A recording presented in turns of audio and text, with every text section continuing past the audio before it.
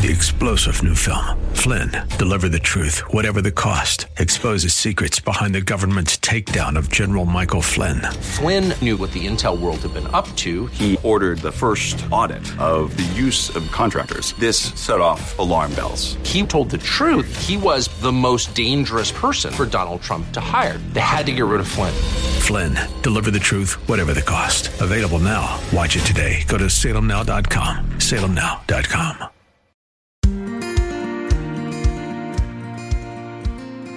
Pastor Keith Crosby of Hillside Church.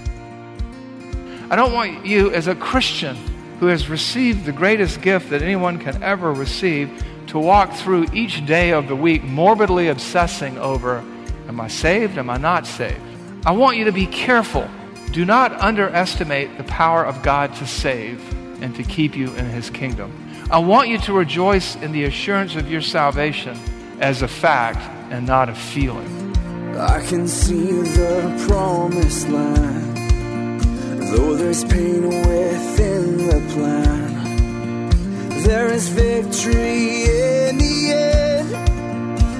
Your love is my battle cry, the anthem for all my life. Every giant will fall, the mountains will move, every chain of the past you've broken into. All the fear of the lies, we're singing the truth, that nothing is impossible with you. Oh, nothing is impossible. Hello and welcome to today's edition of Grace to Live with Pastor Keith Crosby, lead pastor of Hillside Church in San Jose, California. We are delighted that you've chosen to spend time with us here on the broadcast today, studying God's Word. We would encourage you to follow along with us in your Bibles if you can. On today's broadcast, we'll be continuing with our Decoding Jesus teaching series. So if you have your Bibles, please turn with us again to the Gospel of John, chapter 3. Now here's Pastor Keith with today's study. Turn your Bibles to John chapter 3. John chapter 3, we're continuing our series on the Gospel of John. And really what we're going to do today is camp on one verse. I know I've been covering big swaths of Scripture as we've done this survey of John's Gospel, but today we're basically going to be in John 3:36. And what this is we've had this little mini-series within this series, Decoding Jesus, and we've spent last couple of weeks on the message of Jesus, parts 1 and 2.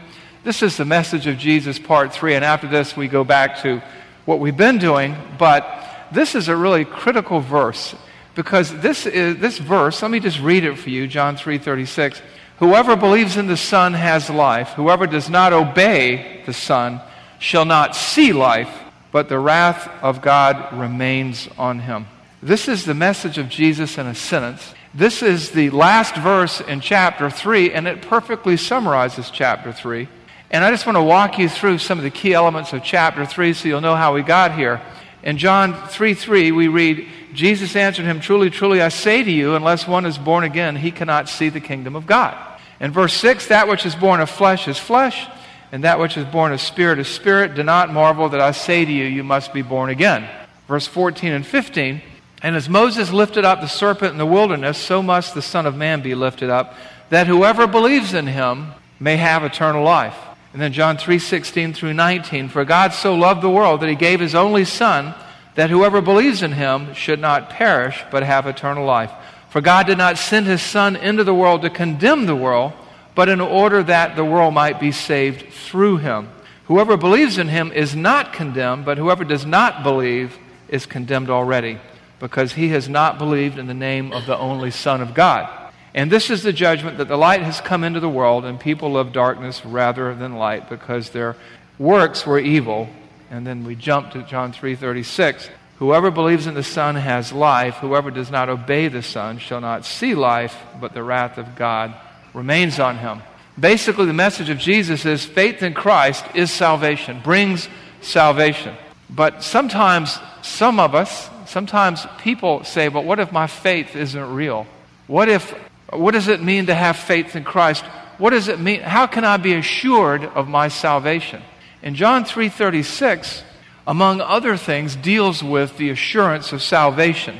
People want to be sure that they're saved. I mean, after all, you'd hate to die and find out that you weren't.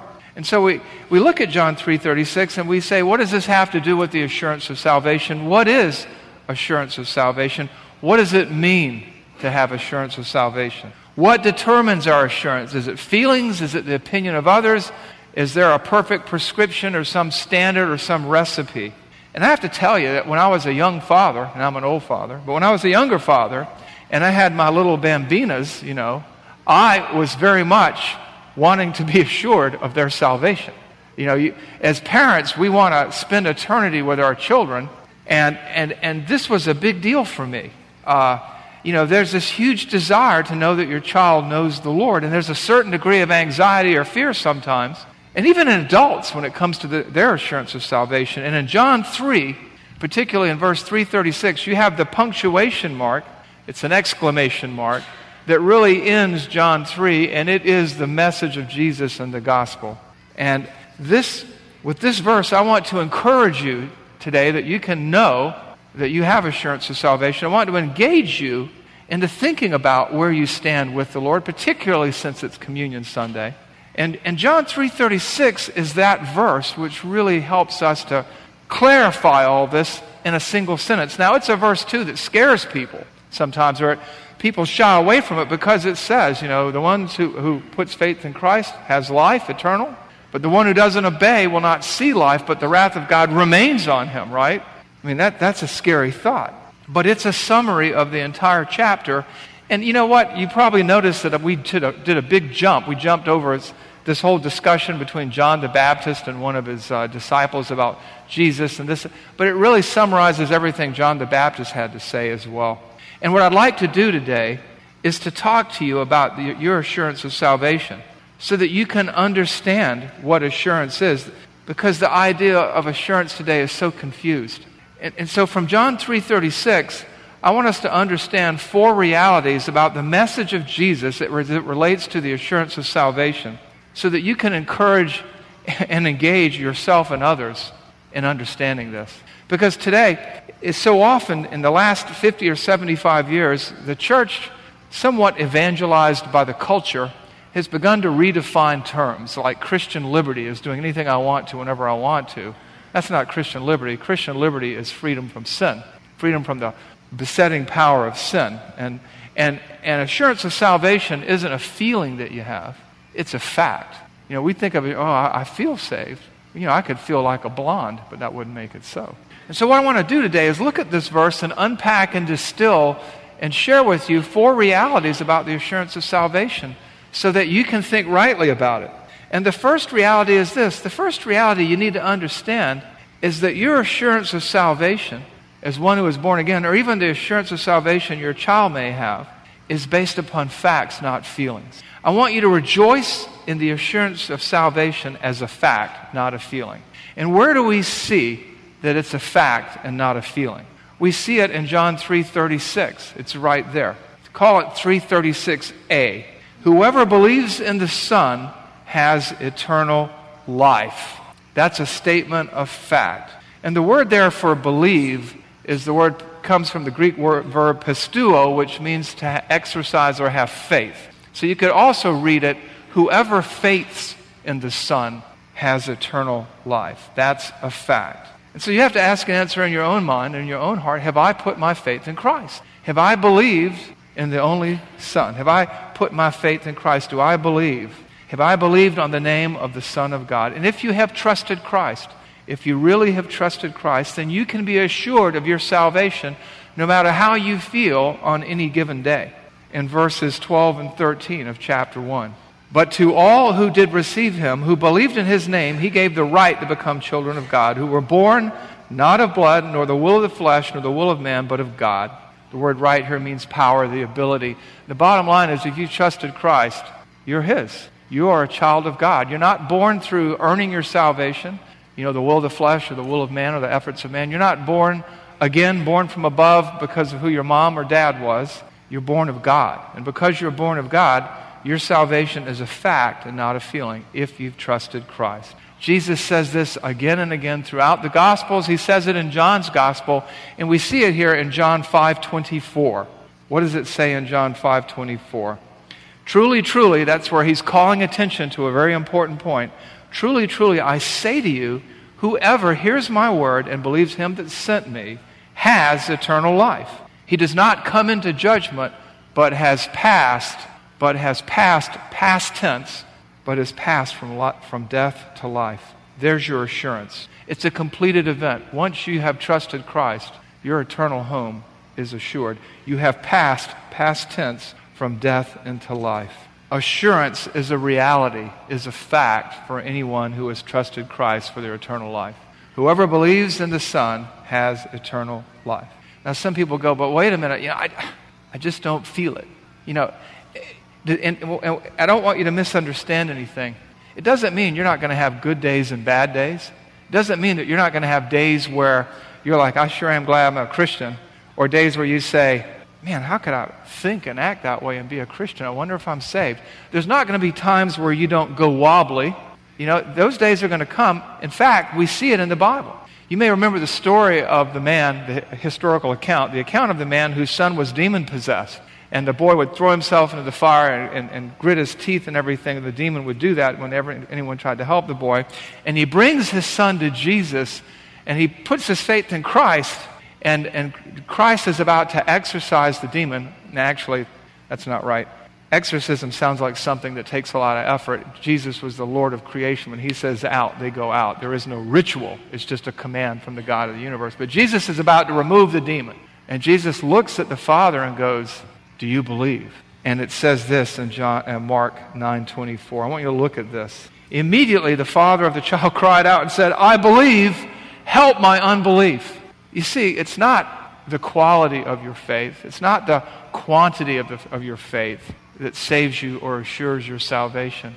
It's the object of the faith. It's who you put your faith in. It's who you trust for your salvation.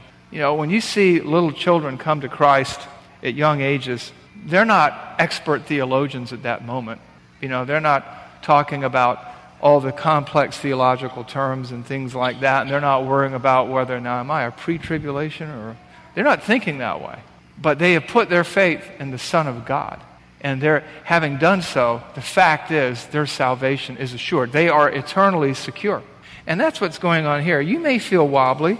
You may have good days and bad days, but your assurance doesn't depend upon your feelings. It depends upon God. It doesn't depend upon your bulletproof confidence in God or your sinless perfection or how well you perform each and every moment of every single day. But it does depend upon in whom you've trusted. Have you trusted in the promises of God? Then whoever believes in the Son has eternal life. So I don't want you to suffer anxiety unnecessarily.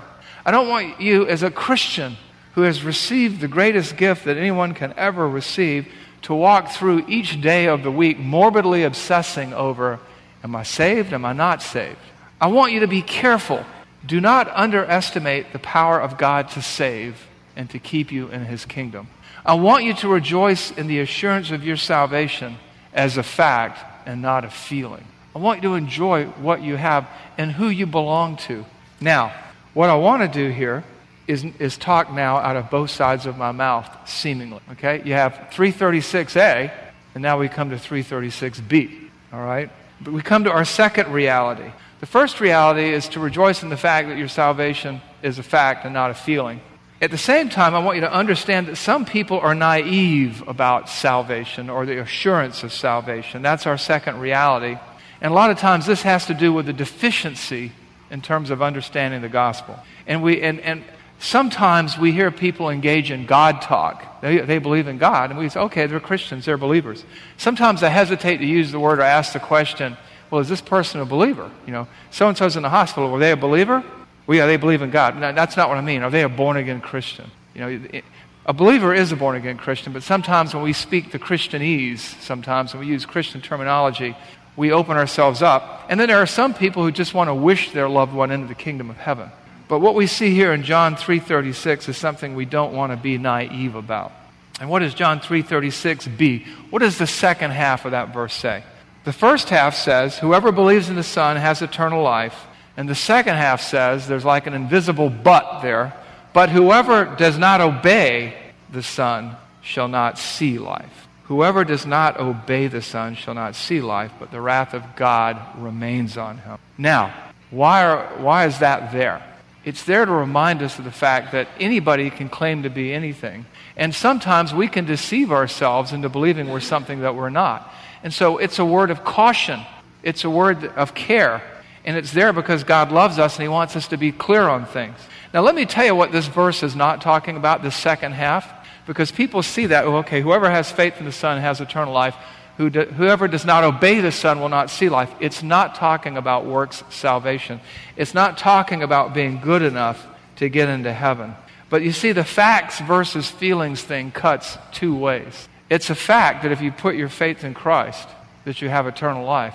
And it's a fact that if your life is characteristically one of disobedience and rebellion, that you haven't put your faith in Christ and you won't see life. You won't see the kingdom of heaven. You won't get anywhere near it because the wrath of God is still on you because you're not His child. And this isn't self-contradictory here. What's going on here is that there are times where we deceive ourselves. We want someone we love, we want to believe that they're a Christian when they're not. You know, a lot of times in this world of easy believism, you get down there with your child as a parent and say, you love daddy? You love mommy? Well, mommy and daddy love Jesus. Do you love Jesus? You know, do you love dinosaurs? Can you fly? I mean, you know, a child will do or say anything you want them to. And then we walk away and we get them baptized when they're 6, and then we're like, great, they're saved, and then they go on to live a life absent God. And we keep clinging to this profession of faith they made when they were 6 years old or 4 years old or 10 years old or 12 years old or 15 years old. And there is no indication of spiritual life. They live their lives as if God doesn't exist and as if they don't care. Which brings us to the language here of this verse. But whoever does not obey the Son will not see life. The word obey here, in some translations it says the one who rejects or the one who does not believe. The word obey here is a Greek word, and it's apatheon, okay? And, you know, when you put all the inflection in there, you miss how to spell it. You would spell it in English, A-P-A-T-H-E-O-N. And what word is bound up in there somewhere? Apathy, all right? So the one who has faith is assured of their salvation, and the one that is apathetic and uninterested and disinterested and absent God will not see life, but the wrath of God abides on him. There's an old saying, you are saved by faith alone, but saving faith is never lonely. James puts it this way, faith without works is dead. It's not that works save, it's that when you are saved, you begin to change, to look differently. And that's what's going on here. Jesus puts it this way in Luke 6:46. And why do you call me Lord, Lord, and not do what I say? He puts it this way in John 14:15 and John 14:23. If you love me, you will keep my commandments. If anyone loves me, he will keep my word, and my Father will love him, and we will come to him and make our home with him. Well, what about other people who've never heard the gospel and don't know any better? What about good people who are just ignorant of the gospel? There's no such thing. There's no such thing. Why? Number 3, because there is no neutrality. There is no neutrality. There aren't good people and bad people and people in between. That's a human construct. A lot of times, as human beings, we like to sit in judgment over God and the way that He works and what He writes in His Word and the way that He operates. And so we come up with these scenarios, but we're asking the wrong question because we're looking for the wrong answer. That's why that Christian thinker turned that question on its ear. Why do bad things happen to good people? No, why do good things happen to bad people? In Psalm 19, verses 1 through 6, it makes it very, very clear that the heavens are declaring the glory of God, and day to day pours forth speech, and there's no place where their voice isn't heard. Those who have truly experienced the grace of God, those who have surrendered to Christ, those who have surrendered their whole person to Christ, will begin to live out and manifest and demonstrate a love for God. But if they are characterized by disobedience, apathy, disinterest, and uninvolvement in the things of God, then whatever they professed back there, sometimes people do things in desperation to get themselves out of a jam. Sometimes people do things because they don't understand it, but somebody asked them to. When I was 12 years old, somebody asked me to pray a prayer, which I did, because when you ask a little boy, do you want to go to hell? Most of them don't raise their hand and say yes. So I prayed a prayer. I had no idea what I was doing. And I lived my life for about a year or two, because I went to a Christian school, outwardly moral, but inwardly unchanged. And then when I changed schools and eventually went off to the University of Georgia, which is not known for its spirituality, who I was became very obvious. I remember dealing with a family in a previous church. Their son made a profession of faith. They rushed him into baptism. And then after that, he just lived a life of just willful disobedience. And the father kept saying, well, he's just going through a phase. Well, sin is not a phase. Sin is a condition. Eventually, he went to prison. Eventually, he denied the faith. And his postings on Facebook, if they don't border on the obscene, are just basically obscene and blasphemous. So I want to say to you parents, keep presenting the gospel to your children. We started our kids out, the moment they could understand. I was talking about Jesus. Terry was talking about Jesus. We were singing songs. We were saying things to them. We were trying to indoctrinate them and brainwash them toward the kingdom. You labor like it depends on you, and you sleep like it depends on God. But, at the same time, don't take it for granted. We must not be naive. Churches are filled with people. That's why with people who are outwardly religious, but they have had no inward change. That's why Jesus says this, not everyone who says to me, Lord, Lord, will enter into the kingdom of heaven, but the one who does the will of my Father who is in heaven.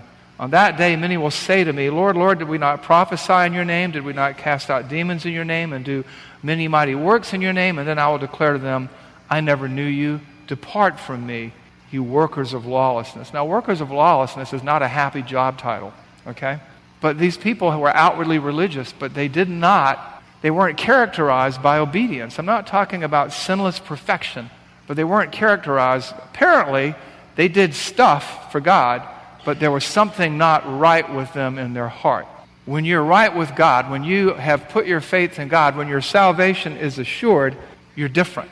2 Corinthians 5:17, therefore, if anyone is in Christ, he is a new creation. Old things have passed away. All things are becoming new.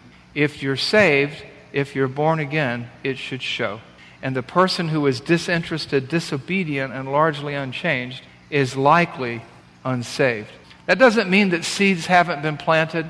It doesn't mean that seeds won't be watered, and it doesn't mean there won't be a harvest, but let's not be naive.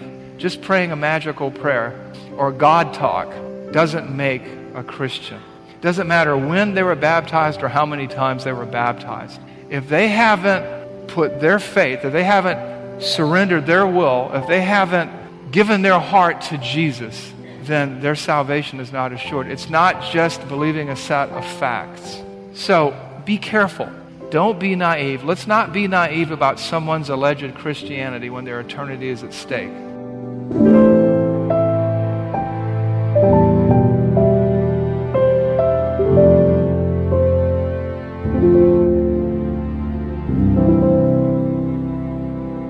Pastor Keith Crosby on this special edition of the Grace to Live radio broadcast. Hello, everyone, and thank you for listening today. In the uncertainty of the COVID-19 crisis, many people within the Hillside Church community and all over Santa Clara County are in the middle of financial hardship, and we need to pray for them. And we would ask you to pray for us as well. We want to thank you for listening and supporting this ministry, but it is a listener-supported ministry, and in as much as we covet your prayers, we also ask you to consider a financial contribution to the ongoing work of this radio broadcast.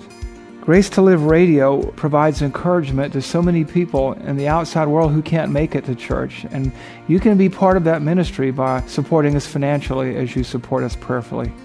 This is Keith Crosby, and I want to thank you for your prayers and your encouragement. With the current guidelines in place by our president and the local leaders here in San Jose, Hillside Church will be holding our worship service 100% online for now.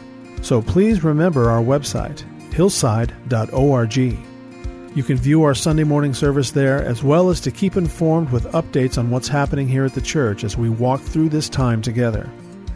Just click on the COVID-19 response button for updates on ministry activities, resources for your children, as well as important information from the County Health Commission. And you can also connect with us on social media, the church Facebook page at Hillside Church San Jose, as well as our Instagram page at Hillside San Jose. And don't worry if you missed any of this information.